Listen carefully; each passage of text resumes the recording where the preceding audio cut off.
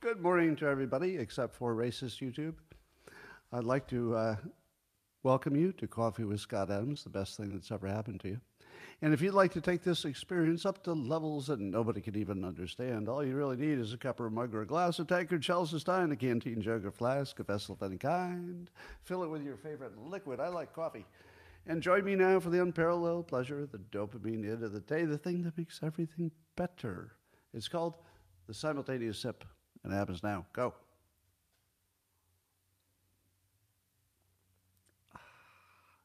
Happy leap year. It's especially hard for dyslexics, but I'm going to power through it. As you know, February 29th is not even a real day, so any crimes you commit today don't count. So go nuts. Well, let's talk about the simulation. Apparently, Midjourney says they're hoping to release what they call new consistent character features. Consistent character. Now, what I think that means is that if you create a character, it won't create a whole new character if you want to create a new scene. So the problem with the old AIs is you could say, show me a movie of Scott walking down the street, and then it would. And then you'd say, now show me the next scene where Scott turns the corner. It can't do that because it would do a whole new me, a whole version of the city differently. There wouldn't be any continuity. But if you can make the characters consistent, it means I think you can have them pick up where they left off. Now, that's not as important as what I call, in a short story I'm working on right now, persistent characters. So a consistent character would be that one that doesn't change every time you update the scene. But a persistent one would be in a video game in which when you leave the game and log off, the character still lives its life. That's coming. And when a character can live its life even when nobody's watching, maybe even have experiences to talk about later within the realm of its world, it's a very small leap to programming that character to think they're real. And then you're all going to see that we're in a simulation. Because once you see that we can build one, and we can, we very clearly have all of the technology to build a simulation. Now you're going to say to me, but Scott, the characters in the simulation that we would be able to build today would see these enormous flaws in their universe, right? That they'd see all these mistakes and things that don't quite fit together because we're not really so good that we could build a universe that would be all consistent. For example, how would we even have enough computing so that we remember everything in history? And if you and I have a disagreement, you know, we both saw the same history somehow. Way too complicated. Couldn't possibly do it. But you know what we could do? We could very easily program the persistent characters to believe they're seeing a consistent environment when they're not. We could give them cognitive dissonance. So if you and I have a different memory of what happened 10 minutes ago, they don't have to solve it. That would be hard. Making everything consistent would be beyond our ability. But to program a character who lives forever within the digital world, and then its mind has been programmed to believe that everything looks fine. They see all the detail even though it's not there. They believe there's something beyond what they can see, even though there isn't. And their history would be created on demand. So in other words, they would never see the new forest until they walked in that direction and entered it. If the forest is created as they enter it, which I'm pretty sure our reality is the same way, then it means it also created history. Because the forest had to start as acorns and seeds before it grew. So it's creating a history on demand. We are at that point in history where we can create creatures who believe they're living in a real world, but we can show that they are definitely not. And that's who we are. We'll figure that out. Well, there's a new study that says married people are a lot happier. What do you think I'm going to call that? Could it be backwards science? backwards science. Well, let me see. I'm thinking about getting married. Let's see. I got a couple choices. Angry bitch, angry, complaining, unhappy bitch, depressed, unhappy, complaining bitch. Oh, whoa, there's a happy one. Will you marry me? I know we just met, but honestly, my options are kind of low. I know. I mean, just think, we just met, but I don't want to lose you. You're the first one I met. So how about we get married? No, I would say that this looks like backward science to me because it seems kind of obvious that people who are happy and healthy are more likely to get somebody to marry them and be happy about it. Do you disagree? Let's do another one. There's another study. It's published in The Hill that marijuana is very correlated with a 25% higher risk of heart attacks and 42% higher risk of stroke. Whoa. So I guess that's true. Should we learn a few things about how to evaluate science when it's in the news? Okay. Number one, if you didn't know anything about even the topic of the study, what are the odds it's true? You don't even know the topic. Give me the odds. 50%. 50%. You're starting with only a 50% because a half of all studies can't be reproduced. Turns out that they're just bad studies. So, moment one, there's only a 50% chance it's true. Now, do you think that this study was a randomized controlled study, the highest level of scientific rigor? No, it was not. It was observational, and it was asking people how they feel. Hey, do you smoke marijuana every day? Yes, I do. Do you ever have any heart disease? Well, as a matter of fact, I did. That's the lowest level of credibility. So if you're starting with something that is only 50% likely to be true before you even know what the topic is, and then you look at those things, the 50% that at least could be true, and you say, it wasn't one of those good studies, like a randomized, controlled, placebo, there's maybe only 25%. So I would say by its nature of being a study and also not being the good kind, best case, 25%. Now here's another rule of thumb that you'll find quite useful. If a scientific study does not agree with observation, it doesn't mean the science is wrong, because our observations, can be faulty, but you'll have much more comfort if they're compatible. For example, I believe that smoking cigarettes is more likely to give you lung cancer. And indeed, I know some people who had lung cancer, and all but one of them smoked cigarettes. So there, the science and my observation, perfect. I believe that eating a lot of desserts and sugary food will make you gain weight. Science says so. And then I observe my friends. Oh yeah, the people who eat the most of that kind of food, they gain weight. Very compatible. Do you know anybody who smokes marijuana every day and died of a heart attack? I've never even heard of it. I'm sure it happens. It must happen, right? Because heart attack is pretty common. I've never even heard of it. Or a stroke. Never even heard of it. Now, that's the lowest level. That's a very low level of certainty, right? Because I don't know everybody. I don't know if they smoke every day, right? But I can say that I can't observe it in the real world. Would anybody agree with that observation? That if it's a 25% difference, that feels like enough I would have noticed. Wow, those marijuana smokers are dropping like flies. 25% is big enough to notice in the real world, but I don't. Here's the next thing you should look at. Is there anything in the world that's happening that would cause somebody who has money, let's say an industry type of person, maybe somebody in the corporate world, who would want to do a fake study for any reason? Well, Is it true that drinking is down among young people and marijuana is up? Is that true? I believe that's true. Now, if you were the alcohol industry and you wanted young people to think, maybe that alcohol is a little safer than you thought compared to the marijuana. Because, a lot of kids say, well, the marijuana is safe, the alcohol is not.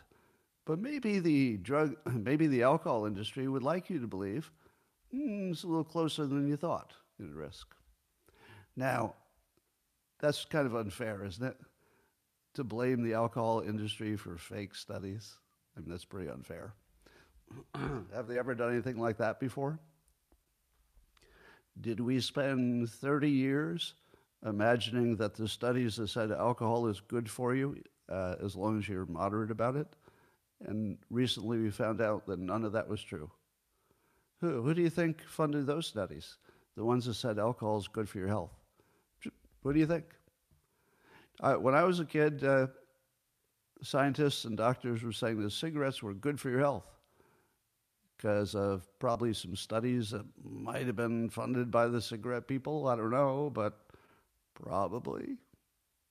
So yes, we have one possibility that alcohol use is down, and if you suspected that people are terrible, like they always have been, you would say, who funded the study? So I clicked the link to go look at the study. Do you think it says who funded it? Do you think that's part of the write-up in the medical journal? Who gave us the money? And even if it did say who gave you the money, do you think you'd know the real source? Because it'd be pretty easy to hide who's giving you money. So I'm not saying that there's any direct evidence that the alcohol industry is trying to make marijuana look worse. I'm just saying it would be normal. It would be normal to expect it. Because remember, the alcohol industry isn't one person. It's a whole bunch of individual actors. Any of them could have made the decision to fund the study. All right, is there anything else, though, in the atmosphere, something in the news that would make somebody want to fake a study? I'm not saying it's fake. I'm saying, is there anything that would make somebody want to fake it? Okay, is there anything else in the news about, let's say, excess heart disease and strokes? Have you seen anything like that in the news lately? Oh, yes. There's a massive concern that excess deaths are up, and we don't know why. We don't know why. And some people say it's because of the vaccinations, although I think the excess deaths started before the vaccinations, so I'd need a fact check on that.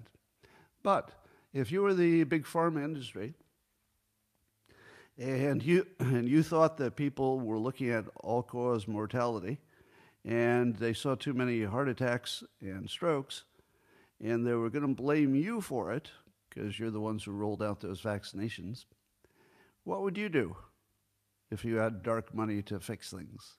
Well, if it were me, I would confuse the topic by saying, you're right, young people are having a lot of heart disease, but at the same time, marijuana use among young people is way up. It's all being legalized in states. I feel like, you really can't sort that out. The young people do a lot of marijuana, and they have more heart disease lately, but it's probably the more marijuana. There are lots of things going on. It's going to be hard to sort out what the actual cause is. Now, I'm not accusing them because I have no direct information. I'm simply telling you how you should look at a study. You should always look who funded it, and you should ask yourself, is there anybody who would benefit not just a little bit, but is there anybody who would benefit enormously, like staying out of jail and making $1 billion? That's a pretty big benefit for doing something that would be sketchy, if they did, hypothetically. All right. Here's another one. Do you believe that when they did this study, and it was people, just reporting their own experience, do you think that they only talked to the recreational users? Or did they talk to people who use it medicinally in addition to the people who use it recreationally? What do you think? Well, my guess is that they asked both of them, and what could you imagine would be true about a group of people who use a medicine every day? Would it be true that people who choose to use a medicine every day are among the most healthy people in the world? Or would there be something about that group, the medicine everyday group, that might tell you they've got a little bit of maybe less healthy situation in general?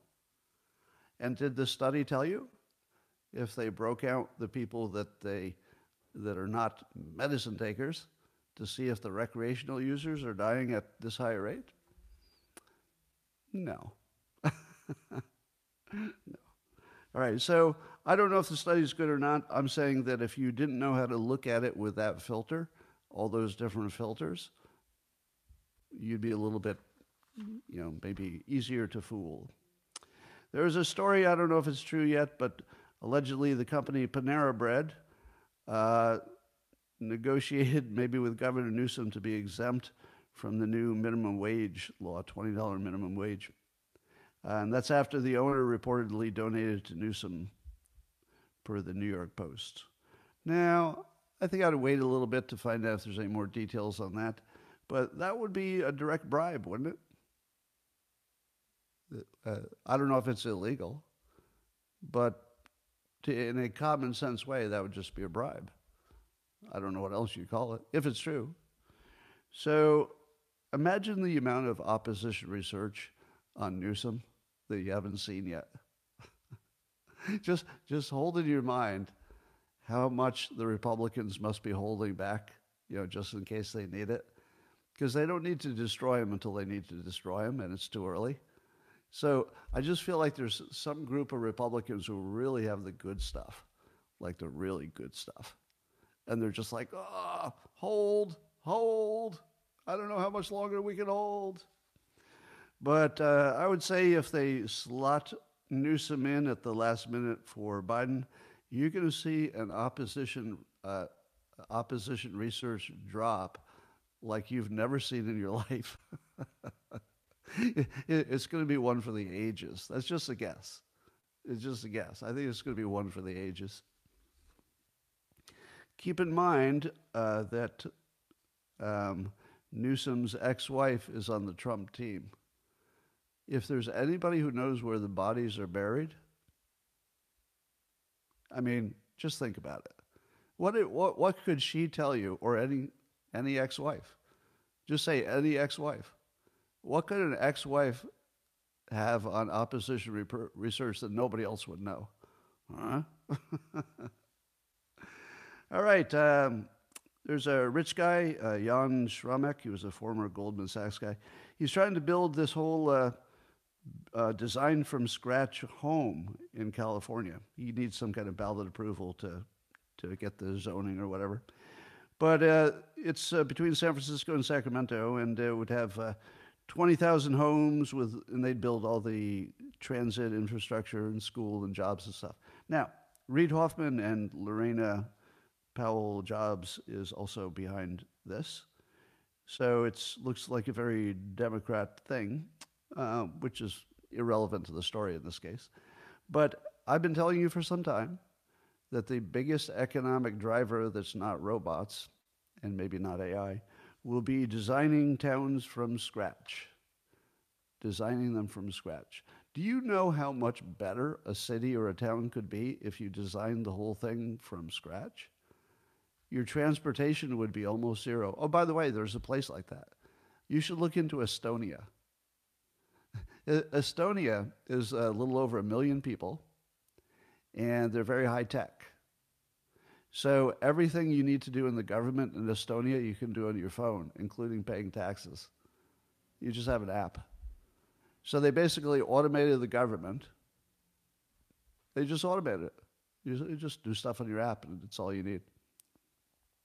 And transportation in Estonia is free and perfect. You can easily go anywhere, all free. So they don't have much traffic problem. And the pollution is way down.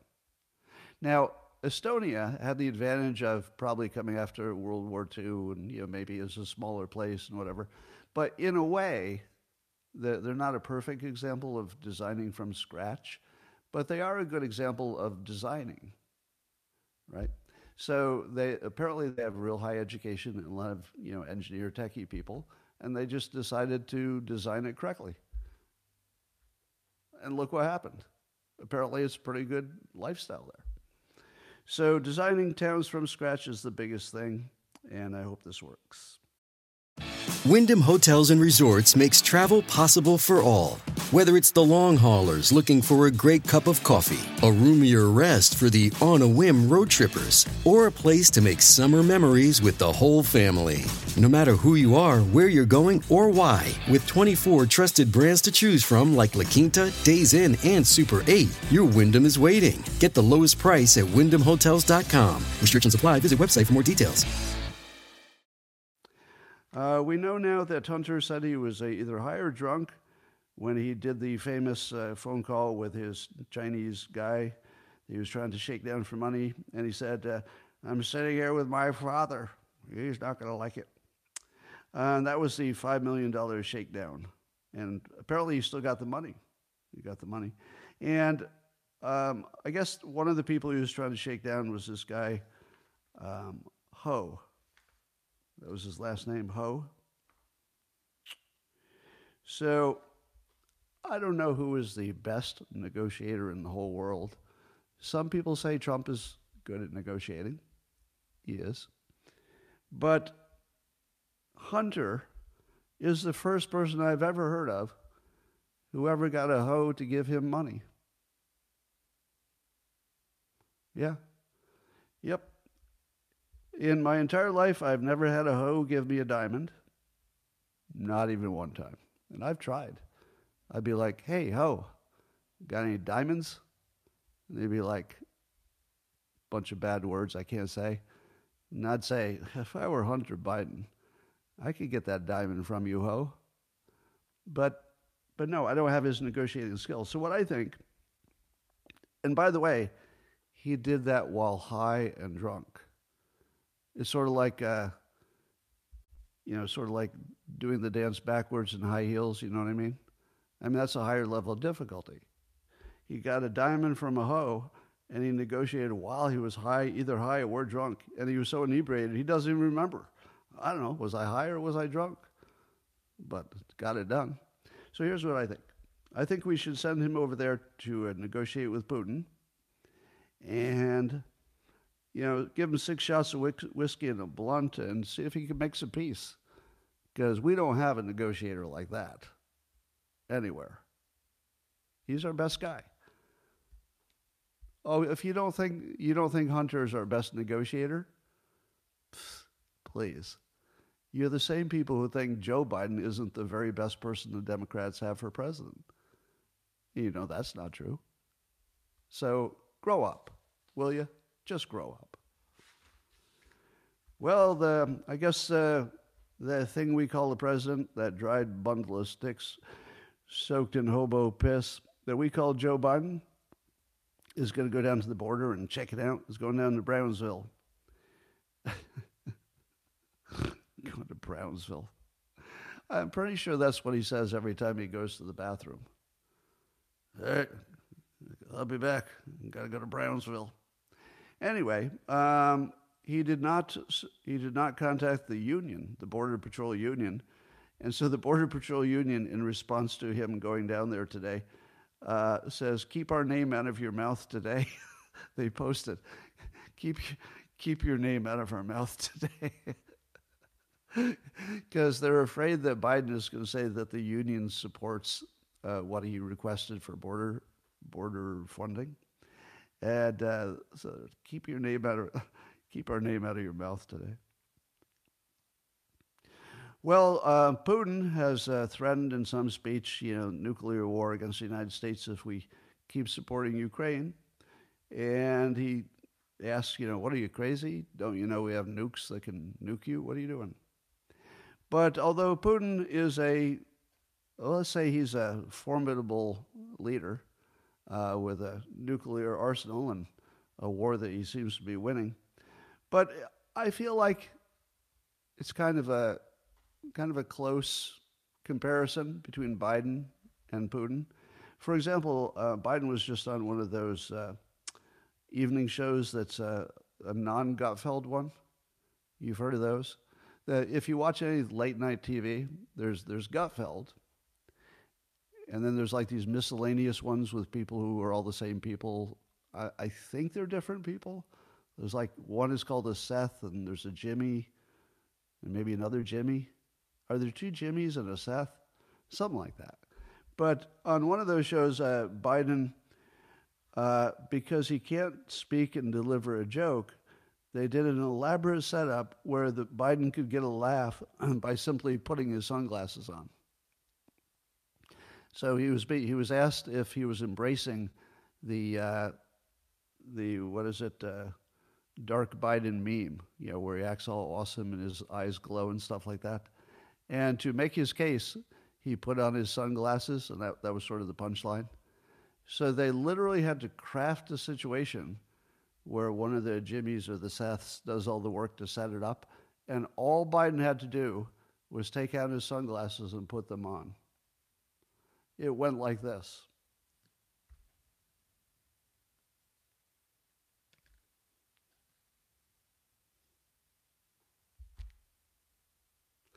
It was less than awesome. Did the audience love it? Oh.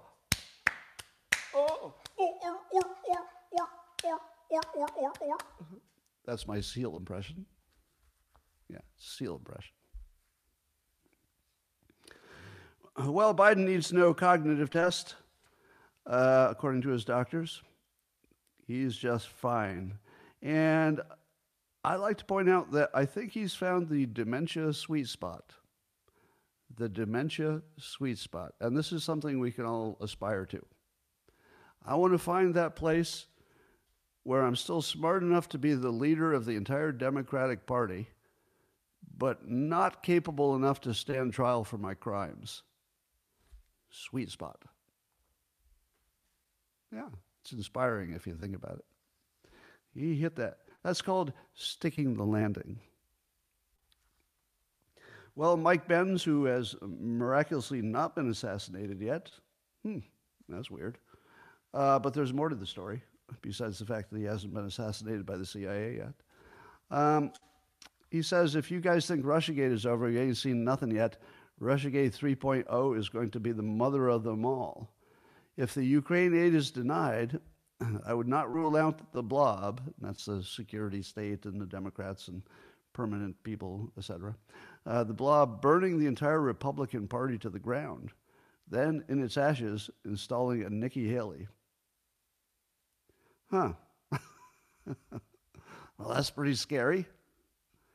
So I guess the idea would be to, jail Trump and basically take out the Republicans one way or the other and just have a one-party system and a complete coup. Now, the only thing that makes me feel safe, is that there aren't any members of the Democratic Party who have any history of using, let's say, the CIA to overthrow countries. What? Are you telling me that there are Democrats and our security apparatus has experience overthrowing countries? Like with coups and stuff? Really? Well, how many times have they done it? Once? 80 times? Oh, my God, I should have done more research. 80 times? Well, but not in any countries that matter, right? It's like little, Mauritania and Lusupalaka and Krakpapapapa, basically places you can't. What? Ukraine? My God. 2014, the United States and the Democrats took over an entire country? Wow. So, looks like they can do that. Well, I don't know how much we should worry about this, but it does look possible. I would say that Mike Ben's statement would have looked insane 5 years ago. It would have looked just insane. Today, it's kind of a coin flip. Now, I think we'll be fine, because I'm an optimist, but is it possible that there would be literally a coup in the United States? I don't think so, because they already own it. The coup already happened. The coup happened a long time ago. What they do to keep Trump out of office might be just details, but no, they're already firmly in charge. Will they lose the illusion that we have a democracy and the vote counts and all that? They might. So really, what you're talking about is them just dropping the illusion that voting matters. That might happen. We might lose the illusion that voting matters. All right. Trump did a video in which he called Biden a mental midget and says he's making up stories about him forgetting his wife's name, and he explained why that was a fake news. And I kind of liked it because the way Trump did it, he did it with real high energy. You know, his usual, but even really more commanding. So a lot of it was just showing how commanding he is compared to the competition. You know, he didn't say that, but you could see that he was putting the energy emphasis into it. But that was good, and persuasion-wise, that was good stuff. And the mental midget thing is very quotable, so that's good stuff. The part where you have to explain why it was fake news is not ideal, but it's better than not doing it. So anyway, that was a good play. Corinne Jean-Pierre talked about the lack of a cognitive test for Biden and said, quote, folks need to understand that the president passes a cognitive test every day. So why do we even have them?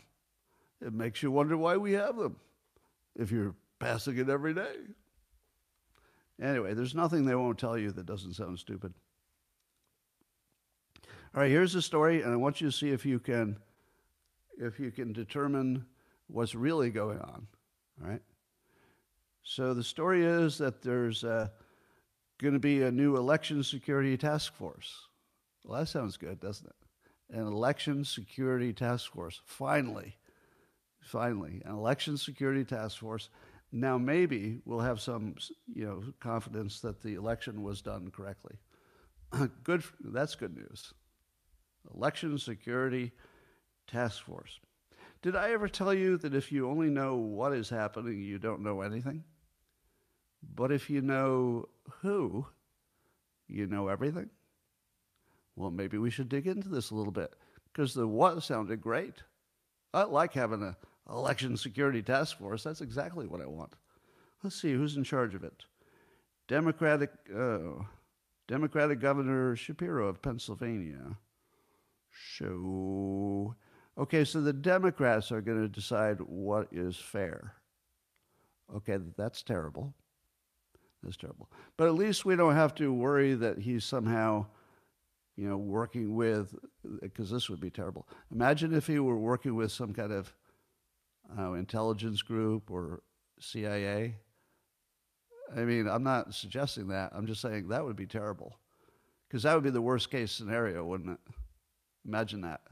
Imagine if it's a Democrat, so he's already biased, but then on top of that, the people that we imagine would be rigging any elections, intelligence type people, that if he were in any way associated with them or working with them, that would make this story look pretty bad. Let's see, I read this story in NBC News. NBC News.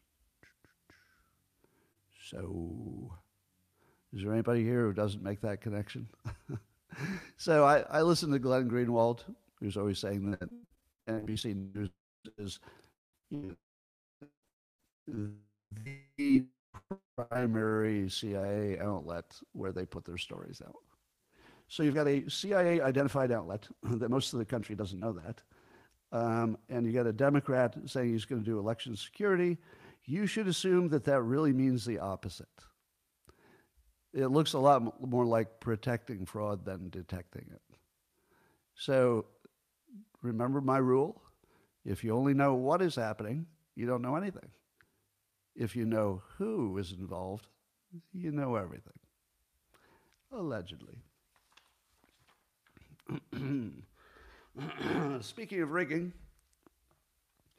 an Illinois judge just ruled that Trump should be removed from the state ballot citing the insurrectionist ban. Let's see if you can guess. Is there anybody here who is not up on that story? For only the people who are not up on the story, what would you guess is the demographic of the judge? If you guessed black Democrat judge, you'd probably be right on. Right. Now, am I saying that there's something wrong with black women? No. If you're hearing that, you're hearing the wrong story. Am I saying there's a clear correlation of black women, judges, attorney generals, prosecutors, going after Trump in what looks like a weaponized prosecution? Yes. The correlation is unmistakable. Couldn't possibly miss it. Is that me saying there's something wrong with black women? No. You could replace the black women in the story with anybody and get the same result, under the condition that the person you replaced them with had also been told that they're stopping Hitler, and specifically somebody who's bad for them in particular. So let's say you spent 7 years telling the country that if you're an Albonian, Trump hates you. Oh, he's so prejudiced against Albanians. And not only that, if you're an Albanian woman, he's probably raped you a few times. Am I right? And if he hasn't gotten around to you yet, well, it's only because he's going twice on E. Jean Carroll. He's going to get around to it, all that raping and pussy grabbing. So you're an Albanian woman, and every day you wake up and the news tells you that you've got somebody who's a candidate who's a Albanian pussy grabbing, prejudice against Albanians. And he might be Hitler. He's not just a little prejudiced. He might be Hitler-level prejudiced. Right, now you're a judge, and you're an Albanian woman, and you become a judge. And by weird coincidence, the very person who's the monster against all Albanians, especially the Albanian women he hasn't gotten around to raping yet, what are you going to do? Do you use your power to stop Hitler? Or do you let history judge you because you allowed that monster to go to office, get into office, and start discriminating, probably rounding up and raping every Albanian woman he can find? What is the more ethical and moral way to go? I would argue that this black female judge did the most moral and ethical thing you could do under the circumstances, which is that her illusion is that she's stopping Hitler. Likewise, the prosecutors in all of the cases against him, the AGs and the prosecutors, who are black and especially women, again, nothing wrong with being black, nothing wrong with being a woman. That's fine.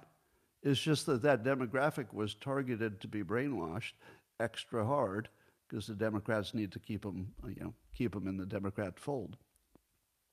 So, with no malice or bad feelings for the black female judge, it's because she's black and female.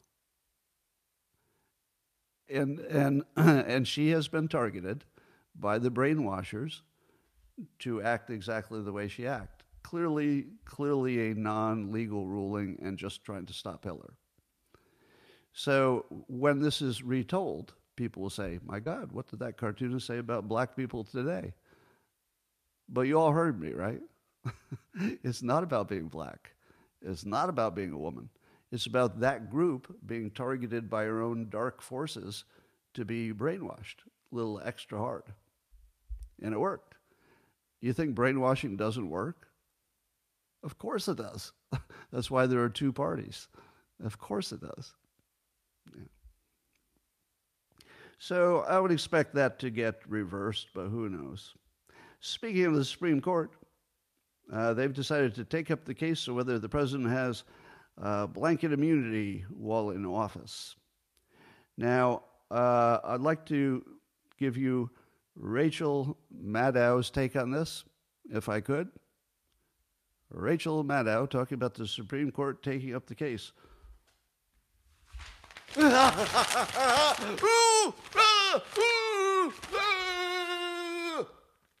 think there were some words in there too. But I can't pretend it's not mental illness anymore. You just have to watch any video of Rachel Maddow. It is obvious mental illness. It's not a difference of opinion. Now, hold on. Do I think that Rachel Maddow has something wrong with her? Actually, no. Might surprise you. I think she's very smart, and I think she probably means well for the country. Are you surprised? She's very smart, like super smart, way smarter than me, and means well for the country, I'm almost positive. But she is in a demographic group which has been targeted by the brainwashers to believe that she and she alone, with her influence, can stop Hitler from coming to office and rounding up the entire LGBT community and putting them in jail. What would you do if you had been brainwashed into thinking Trump was Hitler and that he had some special problem with women and LGBTQ? What would you do? Well, if it were me, I would do what she's doing. I would be really, really upset emotionally that he could be coming to office again. That would bother me a lot if I had been brainwashed like she is. So I think she's, within her brainwashed state, she's acting completely morally and ethically. I think. It's just that she's in a brainwashed state. So when we watch it, it's obvious mental illness. It's obvious. But, maybe her viewers can't tell the difference because they're in the same state. Anyway, well, she's not the only one talking about it. Of course, there are others, such as Chris Hayes, her co-worker there on MSNBC.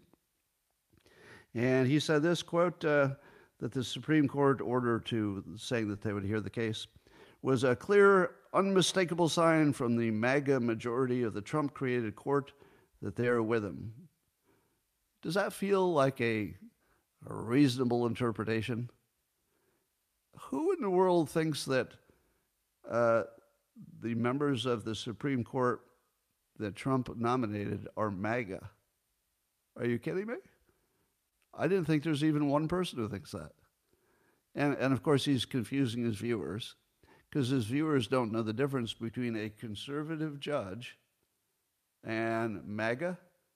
Those are not really that close. They share a conservative worldview, but it's only the conservative part. The judges don't have a bit of MAGA in them. Whatever the MAGA energy is purely political. A lot of it is about personality, honestly. It's about personality. It's a lifestyle. There's a whole bunch going on, whatever makes the MAGA supporters, which I don't identify with, frankly.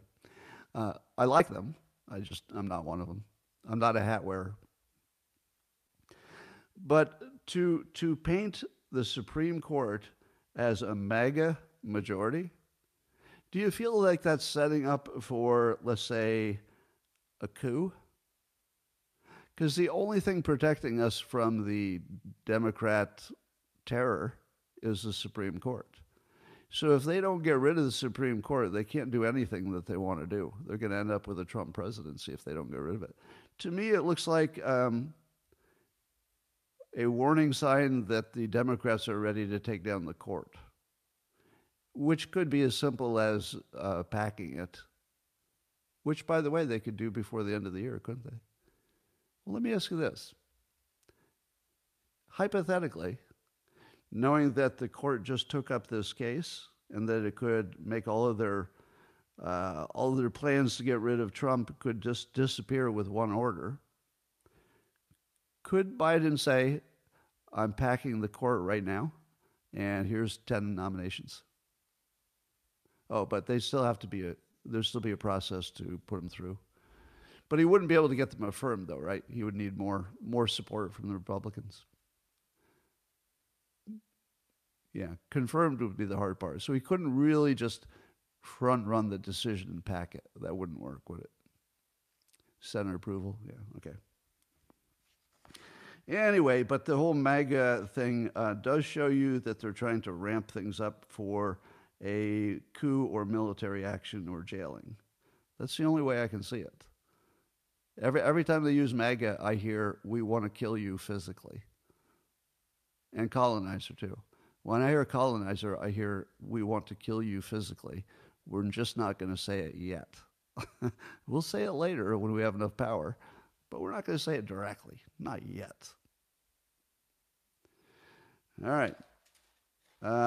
Then Lisa Rubin, who's a lawyer, correspondent type contributor on MSNBC.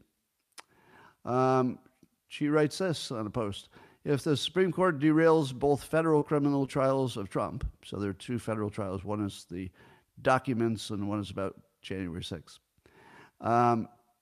She says, Tish James and E. Jean Carroll will have held Trump accountable in ways the Justice Department might never achieve. Don't discount the significance of civil liabilities, especially for a guy who values money over liberty. Okay, could there be any clearer statement that they're using lawfare against them? That's very direct, isn't it? They're basically saying what matters is they get them, right? Like, it doesn't matter how we get them. What matters is we get them. And that, I mean, it doesn't even look political. I mean, this just looks like the worst person in the world who doesn't know how bad this sounds. And why would you write this in public knowing that basically it would be interpreted as a, confession that it's lawfare? You would only do this if you lived in such a bubble that you couldn't understand how somebody else would process this. Imagine the depth of that bubble that you wouldn't understand how anybody else would read this statement. That's pretty impressive. Yeah. All right. Now, Rachel Maddow has a legal opinion that, is she a lawyer? Is she an attorney? I feel like she might be. Never passed the bar, somebody says. PhD. Yeah, not an attorney. All right. But super smart. But anyway, her reading of the situation is that, of course, Trump does not have blanket immunity for what he did in office, because the Nixon case showed you that Nixon was worried about what would happen after he was out of office, which is the whole reason he was pardoned. So if you couldn't be convicted for something that happened in office, then why would you need a pardon? I mean, that's a confession that it's obvious that if you did something bad enough during office, maybe they wouldn't prosecute you while you're in office, but certainly as soon as you're done. Now, that's her take. Did she leave anything out? Is there any context missing? Doesn't it really matter if the thing you're doing is in the context of your actual job? The burglary wasn't really exactly part of his official duties. That was just a crime. Is there anybody here who says that if Trump had murdered a hobo, that he should be not prosecuted after he left office? Is there even one person who thinks that would make a good rule? No. If he does an actual crime that has nothing to do with doing his job, it's just unrelated to his job, like a burglary, you could make the case, but it's too unrelated. Then of course you could be prosecuted afterwards. But suppose it's January 6th, and you're concerned that the republic has been corrupted by a dirty election. Whose job is it to make sure that it wasn't corrupted? The president. Nobody more than that. Not only was it his job, I would argue, job number one. Of all the things the president does, making sure the election was not rigged when it looked like it was, in his opinion, that would be by far the most directly applicable thing that president at that moment should be doing. Indeed, I would say he should have canceled everything else. Clear the schedule. I'm sure he did clear the schedule. It should only be that, because that's how important it is to the job of president. The fact that he suspected there was fraud, and I do believe he believed really there was fraud, that's right on point with his job. How about the documents? The documents he took out. Well, there, as Judge Jeanine points out, the judges could say, well, we're not going to blame you for anything you did in office, but after office, you still had them. So it's the after office problem, that we're looking at. It's like a separate crime. However, it seems to me that immunity, I'm no lawyer, but from a common sense point of view, if Trump made decisions about that proprietary information while in office, I would say it's clear that his intent was that it would not be confidential after he left, and that he could have it. So to me, it should cover everything, but I could also imagine it wouldn't. I'm no lawyer, so don't assume that I can predict these things accurately. However, I would think he's going to be okay, but I wouldn't guarantee it. I'd say 60-40 Supreme Court backs Trump. What do you say? Give me your odds. 60-40 in favor of Trump, Supreme Court. Give me your odds. 75-25, 60-40 is good. 9-1, 75-25, 6-3. Well, I'm not saying what the vote will be. I'm saying the odds that it goes his way. Not the vote on the court. That's a separate question. 80-20. All right. So most of you think he's probably going to prevail, but honestly, don't you think it? Because they're not Democrats, right? If they were Democrats, you'd say, oh, he's dead. Right. Now, let me ask you this. What's the point of the Supreme Court if every one of us knows that if they were all Democrats, they would rule differently than if they were all Republicans? What's the point of it? It does tell you that the system is completely ridiculous. All right. Columbia University Hospital. I guess they're head of DEI there. He was found to have plagiarized 20% of his doctoral dissertation. But the funny part is the name of his doctoral dissertation. This is the guy they had in charge of their DEI. I don't even know what this means, but Ubuntu, it's all in capitals, U-B-U-N-T-U. Ubuntu, I am because we are, a case study examining the experiences of African-centered rites of passage program within a community-based organization. Ubuntu. I don't know what that even means. Yeah, I know it's an operating system, but what does it mean in this context? All right, okay.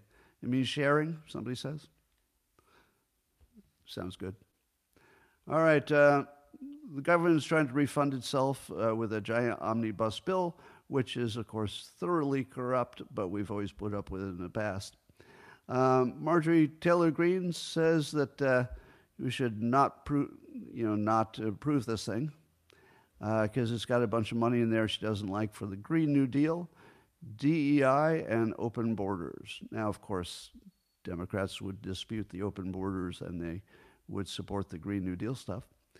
But would they argue that it's funding for DEI? I mean, I haven't seen it, but I'm guessing that's really in there if Green says so.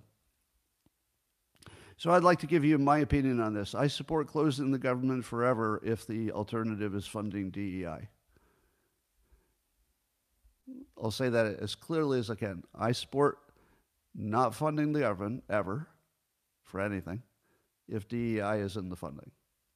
Just shut it down because I prefer it. Because if my government is going to fund discrimination against me, I'd rather not have a government. Let's just fight it out. Let's form a new one. Let's have another revolution or something. Whatever. I mean, I'm not supporting violence. No violence. No violence. But maybe in a peaceful way, we could just stop supporting the system. Because no, I'm not going to spend money to discriminate against me. No. So, Republicans, I am calling upon you to just stop the government. And if it means that Russia wins, I want to be as clear about this as possible. If it means that Russia wins in Ukraine, I'm still okay with it. If it means that China takes over Taiwan, still okay.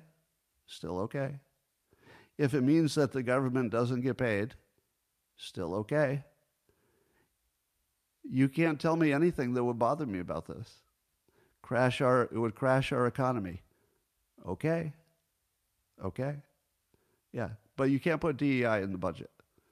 That's not, it's not negotiable. Not negotiable. That's got to be the opening bid, is that's not in there. That can't even talk about it. So let's hope that the country is destroyed by its own bad decisions. That's just me. You could hope that it survives. So Romney is weirdly arguing for money for Ukraine, and it's a bit of a mystery because he's very pro $60 billion to fund it, and he says that they'll lose without it, etc. Now, here's what's weird. We assume that a lot of the Ukraine situation has to do with money laundering and finances and corruption and stuff. But my instinct tells me that Romney is not financially corrupt. Now, I know, you don't like him. I know you don't trust him. I know. But the guy's already rich completely legally. He's a Mormon. And he's really the last guy who would do a financial crime at this scale or even be in favor of it. All right. Now, I get that many of you will disagree with me because it's purely subjective. So I'm just talking about my own trying to sort it out. In my opinion, while he might be weaselly and you don't like him and he's got his own agenda, etc., I just don't think he's a crook. Has anybody ever accused him of being a crook? Am I missing something?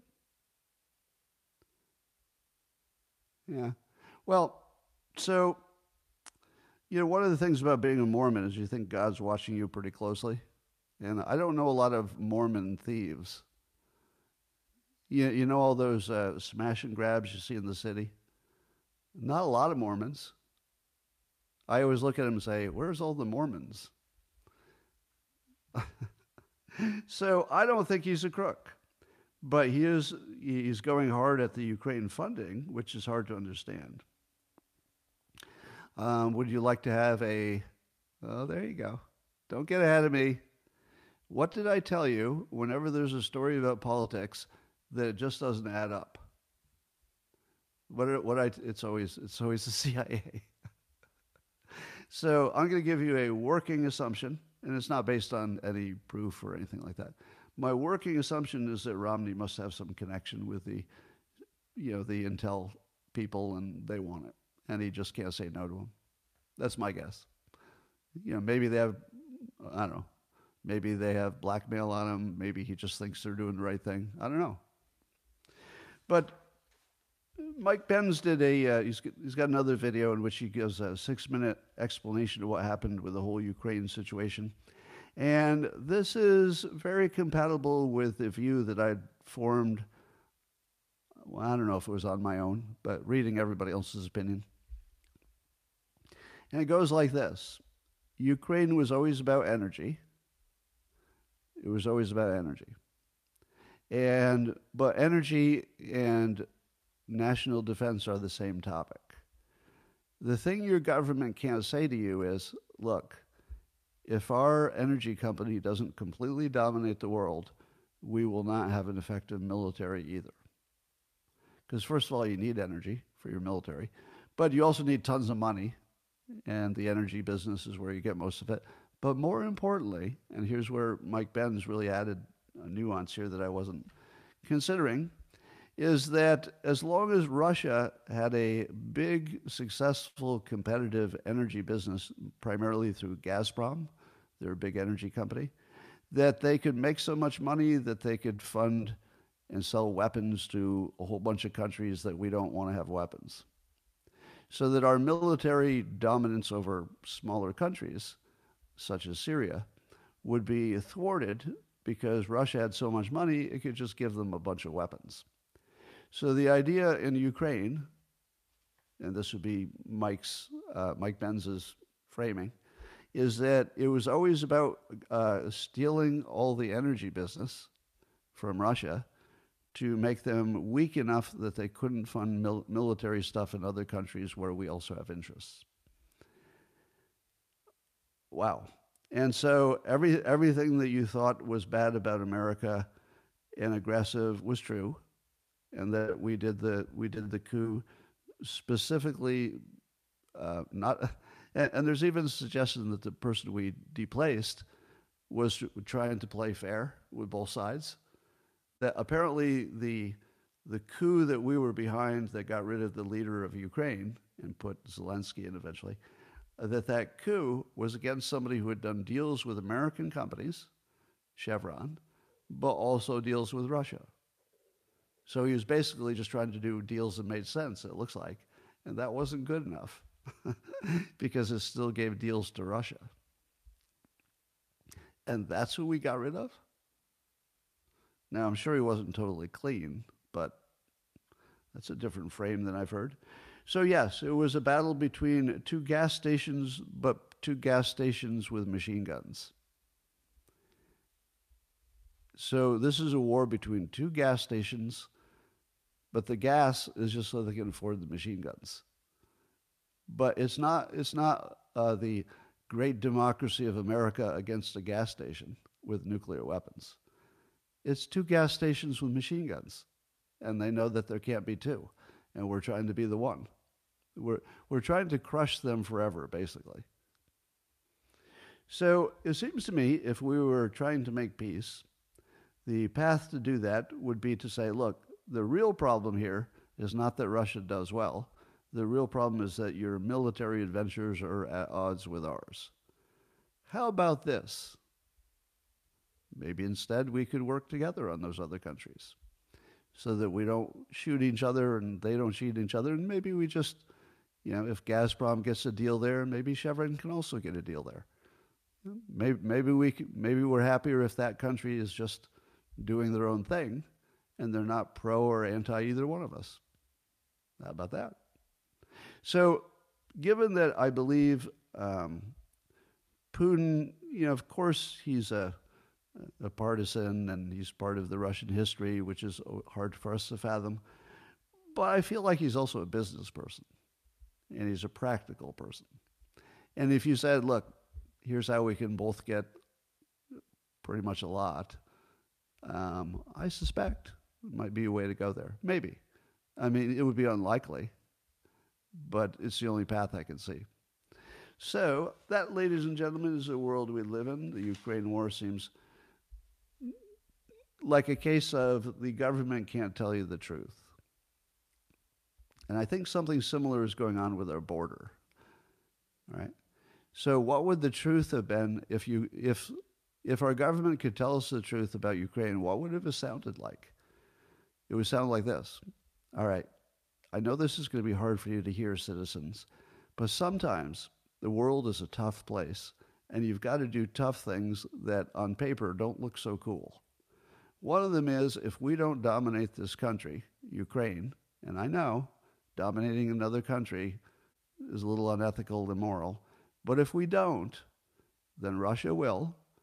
They'll have so much money and control. Their military will fund all kinds of problems for us.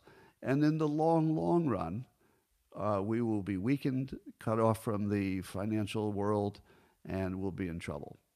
And the reality is that countries are either growing or shrinking. There's nothing in between.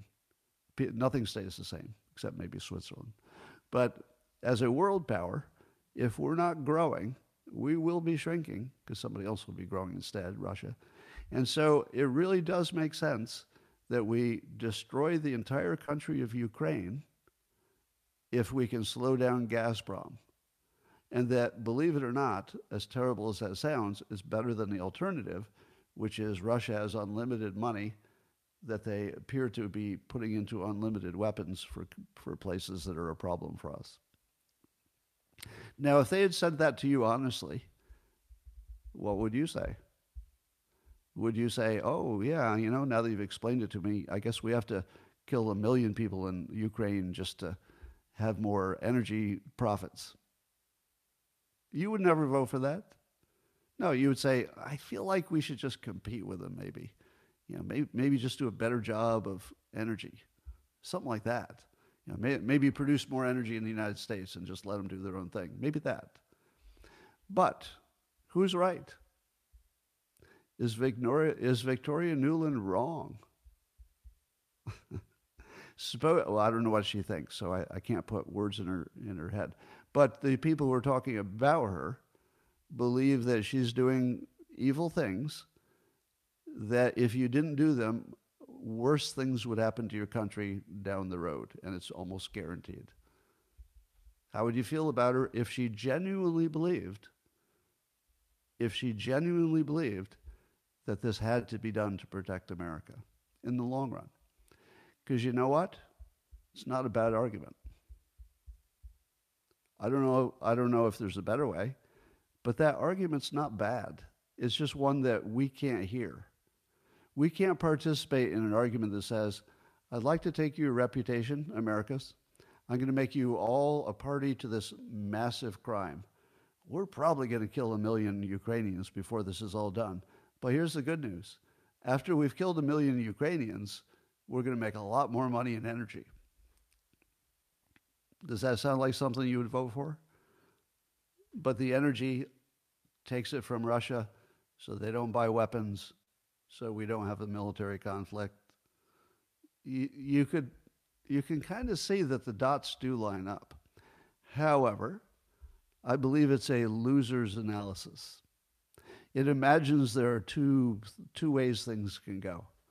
Russia wins or we win. And that's too limiting to me. I think there's probably a way we could both do okay, and nobody's putting enough attention into that. Now, if you believe that the other side can't be worked with, they're just evil, under all situations they're just going to try to kill you, no point in making a deal, well, you might be right. I don't know. That's where my knowledge ends. I don't know what the Russians are thinking or what Putin's actually thinking. But it's not crazy. It's just not what I would have picked. I would have picked peace and try to figure it out.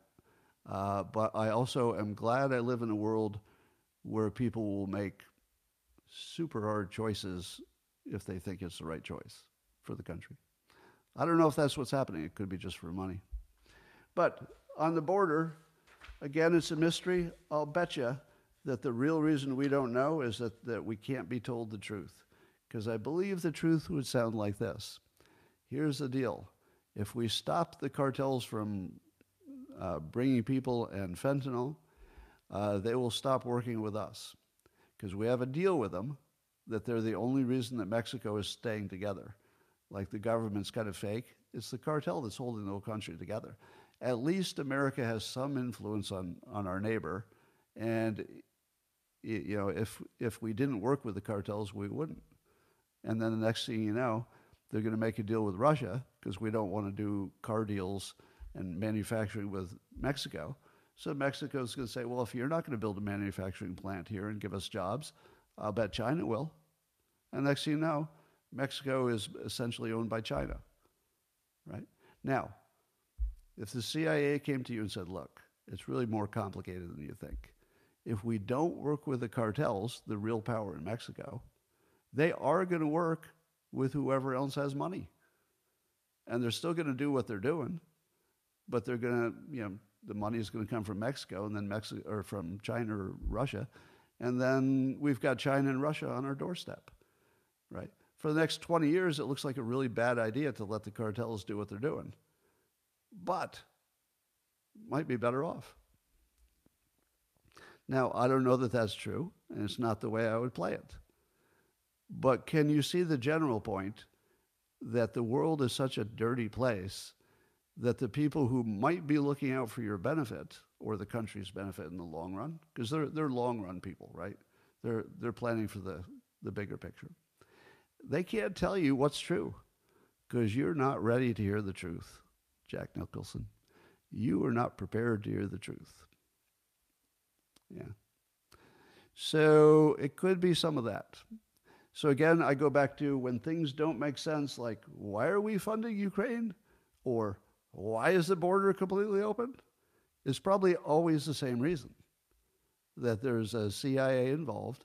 They have a legitimate, larger strategy, but they couldn't possibly tell you, because if they did, you wouldn't support it, which doesn't mean it's the worst idea. I'm not qualified to judge. I don't know. All right, that, ladies and gentlemen, is my show for today. I'd like to thank the members of Rumble and the people on X watching, and even the people who are watching on the racist Google product called YouTube. As we know, Google is going full racist. And I like to keep pairing racist with their product names so that someday their AI will learn the truth. And that's all I got for today. See you tomorrow, same place, same time.